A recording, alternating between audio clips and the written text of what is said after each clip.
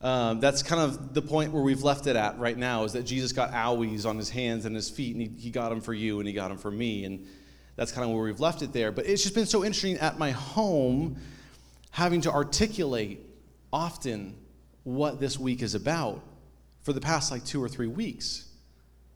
Because Easter is a holiday that can seem to kind of go and get passed by pretty easily. But as you know, last week, Christy, you led the Palm Sunday Hosanna thing in here, right? Well, that night, put her to bed, and for 20 minutes, she's just screaming, Hosanna, Hosanna, Hosanna, in her bed. I'm watching on the monitor. She's still so excited Jesus is showing up.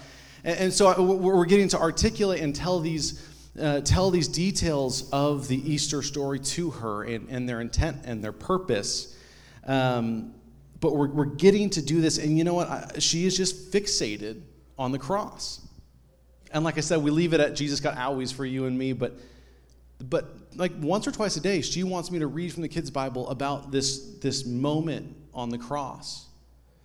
And it reminds me of when I was a kid at Los Altos Grace Brethren. I remember they had this big wooden cross at the back of the stage, and when I was a kid in main service, often kind of zoning out, but I would find myself just fixating on that cross, just staring at it. I mean, a long time before I had any conceptions of holiness, I could just tell that there was something significant about this fixture on the back wall.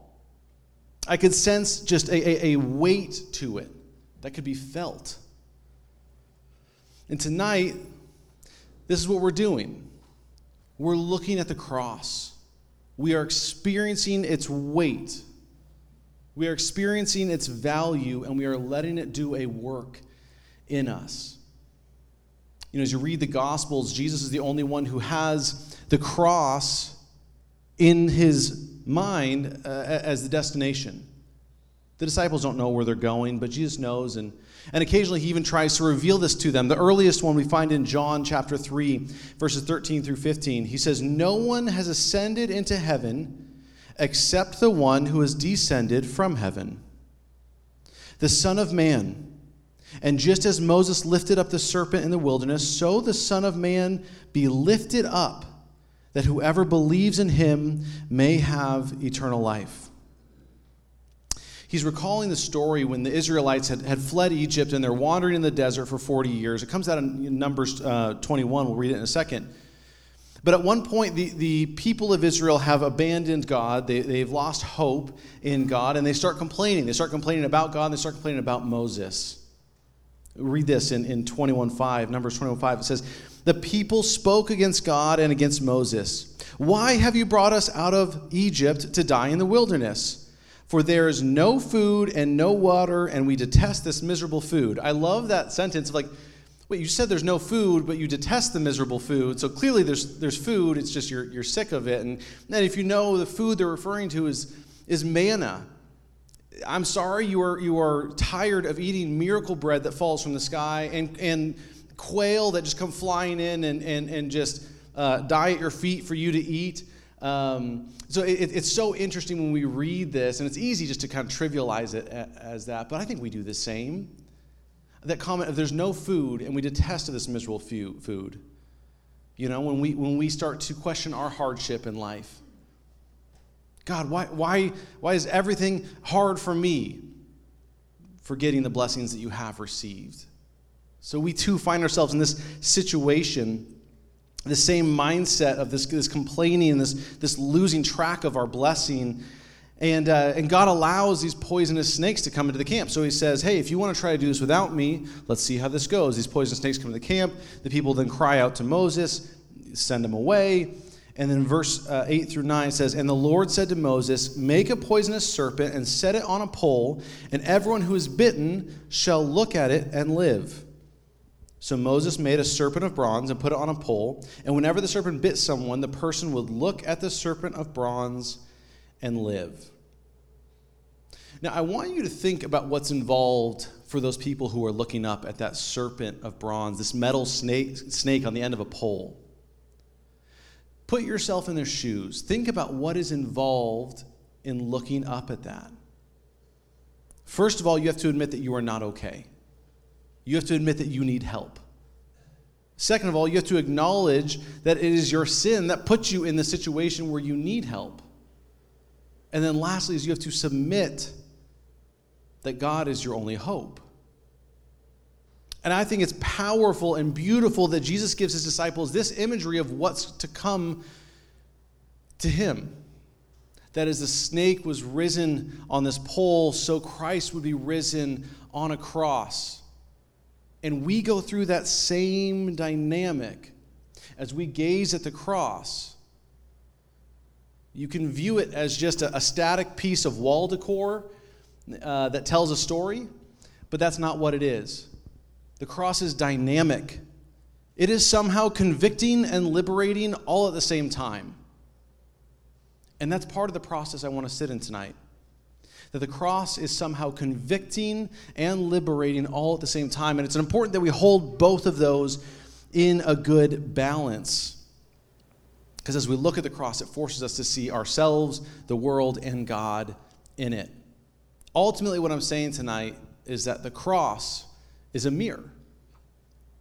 The cross is a mirror. It's not a static piece that just tells a story. It is something that is actively causing you to reflect, actively convicting and actively liberating. The cross functions as a mirror.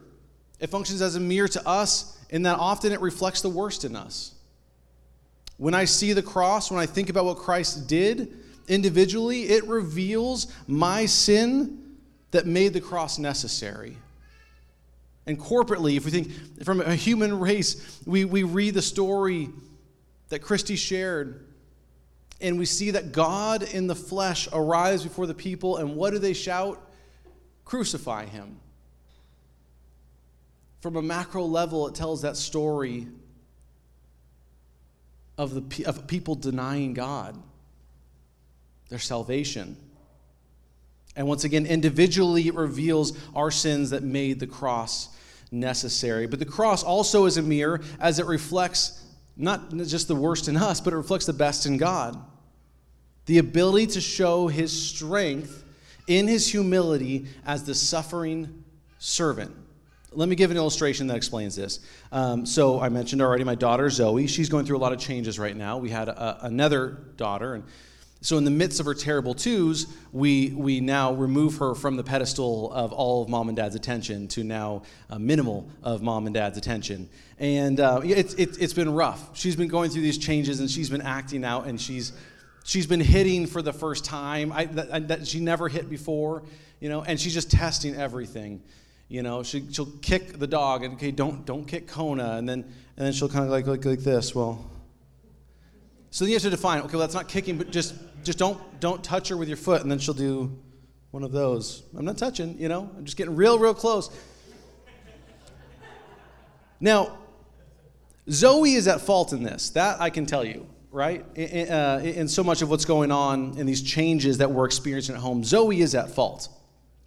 I promise you. However, what's being tested is not Zoe. It's me. My character is being tested.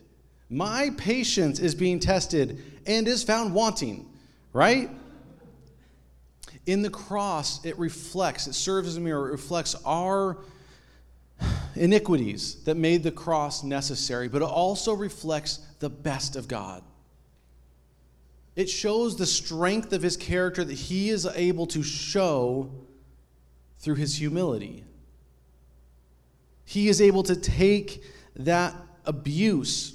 It's the call of the parent to see the bigger picture, right? When Zoe is kicking me or the dog or whatever, or her little sister sometimes, it is my task as the parent to see the bigger picture, to see her in line with her development and not get caught up and lose my patience this moment, but to keep her whole development in mind, which, once again, I often fail to do. Sarah does a much better job than I do at that.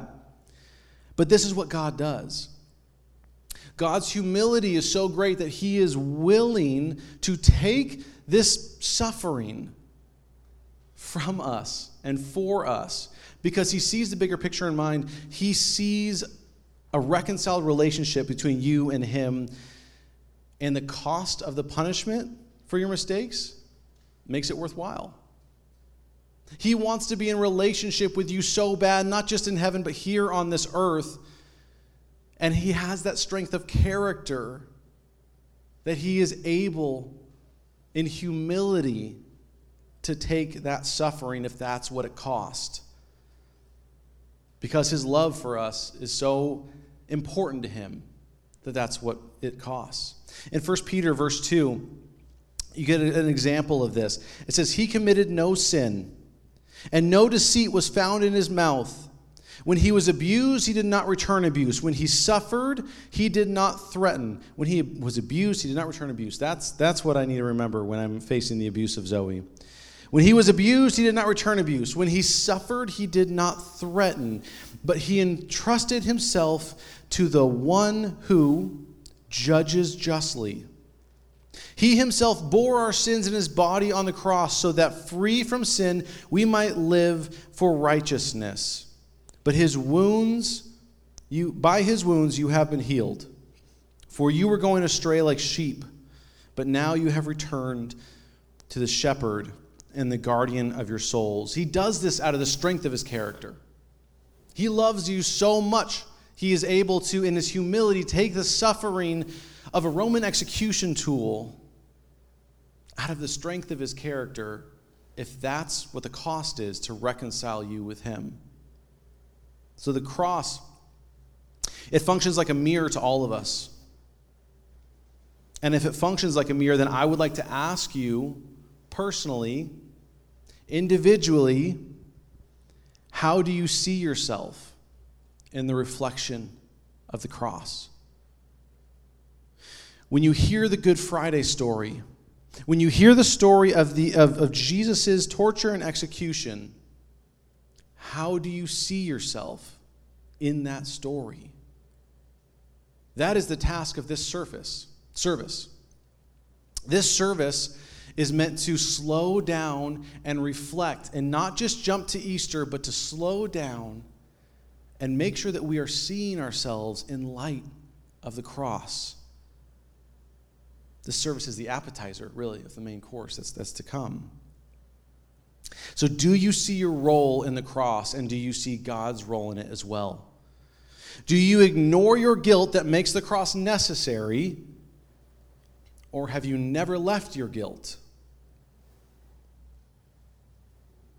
That's the perfect little balance there, because I think both those answers are unhealthy. Both those answers are incomplete. When you hear the story of Christ on the cross, are you so overcome by guilt that you never move past the cross in reflection to Easter? Or do you jump to Easter and completely forget and ignore your iniquity that has made that possible? And that is what we do today on Good Friday. We are meant to process this. We are meant to reflect on it. And yet we're meant to move on to Easter at the same time, though. We are meant to slow down and focus on our dependency for Christ, on the reality of our sin, and yet remember the whole time that we are defined by God's grace and not by the sin. You are defined by what Christ did on Easter Sunday, not on Good Friday. You know, my wife and I are doing premarital with a couple right now. We've done this every once in a while. She's a marriage and family therapist, and I'm a handful. So between the two of us, we bring some experience. But we were in this session this past week, and my wife said something that was so fascinating to me. She was saying, in the cycles of a relationship, there is rupture and repair. And you know this as you go through the year or through the week.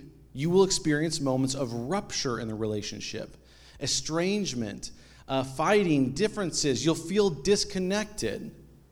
There's rupture, but then there's also repair. When you come back together, when you learn from that, and when you seek to build a healthier relationship through that.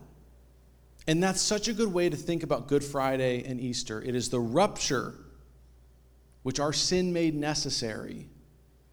And it's the repair of God conquering death.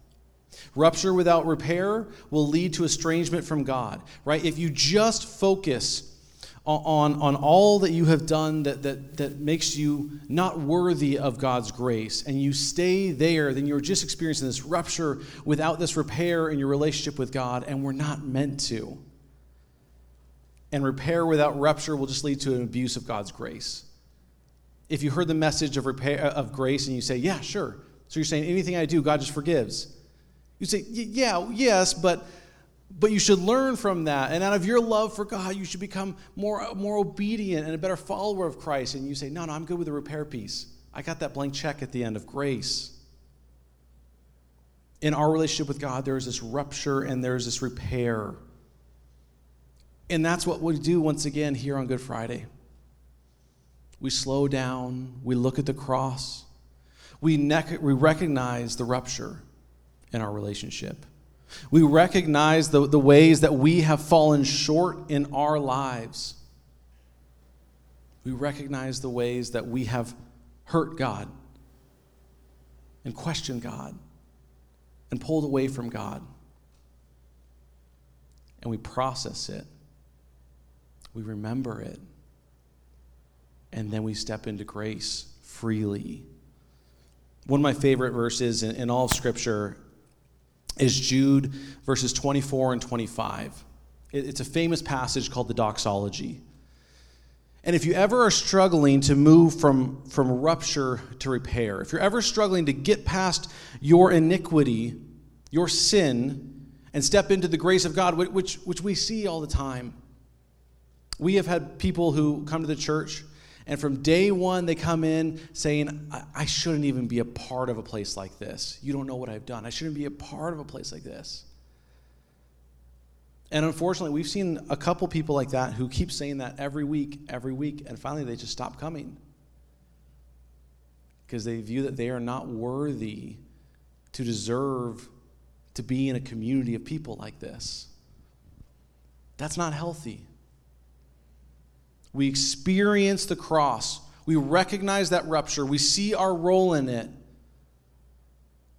And then we step into grace. This verse, Jude 24 through 25, this has always found comfort in my heart whenever I am overcome with my own rupture in my relationship with God. I remember this. Now to him who is able to keep you from stumbling, speaking of Christ, and to present you blameless before the presence of his glory with great joy. To the only God, our Savior, through Jesus Christ our Lord, be glory, majesty, dominion, and authority before all time, and now and forever. Amen. I love that because he says, presents you blameless before the presence of his glory with great what? Joy. Christ isn't at the gates of heaven saying, yeah, he kind of squeaked by. I guess he accepted Christ at camp that one time. Okay, fine, let's let him in, right? It fills him with joy. Nothing makes God happier than getting to reconcile with you. So yes, today we focus on the rupture in our relationship with God. We remember the times that we have walked away from God. Why? Is so that the grace that we celebrate on Sunday is so much sweeter. We remember the rupture that makes the repair so precious. And we reflect on the rupture to seek out the decaying remains within ourselves. If we just keep saying, hey, I'm completely forgiven by God, nothing I do matters, then the decaying remains of that sinful self continue in our lives. But when we focus on the cross and the work of the cross and our part in the cross and making it necessary, we see that grace is so precious and so beautiful, and we desire to weed it out of our life. And then lastly is the repair. When we focus on the repair, which we will do on Sunday, when we focus on that God did this to reunite us with him, that we can stand up tall in the grace of God, knowing that he sees us blameless with great joy. We are reaffirmed in our identity through the work of Christ. And lastly, we worship God for his unrelenting pursuit of us. Hebrews 9, 13, and 14 is a good passage to focus on as we start to wrap up for this, as we focus on that repair in our relationship with God. The repair that we celebrate on Sunday because of the work that was done on Friday. In chapter 9 it reads, "For if the blood of goats and bulls with a sprinkling of ashes of the heifer sanctify those who have been defiled, so that their flesh is purified," saying the high priests who are going into the Holy of Holies, the inner part of the temple, if it is this blood from these sacrificial animals, cleanse his flesh enough that they can enter, how much more will the blood of Christ, who through the eternal Spirit offered himself without blemish to God, purify our conscience from dead works to worship the living God? I want to focus on two things in that last piece. Purify our conscience. I said earlier that I think it's unhealthy if you have only a one-sided view of that rupture and repair. If you look at the cross and you only see your sin, and you only see everything that makes you not enough, you do not have a healthy conscience. Or if you see that cross and you see this blank check, just gift of grace to just do whatever you want because God's going to forgive you, you do not have a healthy conscience. The work of this cross, reflecting on it, purifies our conscience. And then lastly is that worshiping the living God, from dead works to worship the living God. This is why Good Friday is so important. We don't just step into Sunday and sing of God's grace lightly. We step into Sunday and we sing of God's grace because we remember what we were saved from. You know, a couple times in my life I've had the pleasure of getting to work with people who are in substance abuse. And one of the most incredible things about that is they know their previous life. And they've got a strong line of when that changed. And that's a good illustration. It's a good image. If every day they wake up and say, "I'm not an addict," and allow themselves to use, they're in denial. But if they recognize where they've come from and they praise God for the rescue in their life, they understand and appreciate and are moved to worshiping the living God so much easier. And it's the same with our sin. It's the same with your sin. You were fallen. You were distant from God. He rescued you from that. We're going to begin to take communion in a second during this last song of worship. And this is going to be a moment just of reflection. You can grab the communion elements and go back to your seat. You can gaze at the cross, and you can see yourself in it first. What is my sin that has made the cross necessary? And then second, we see the reflection of God's grace in that.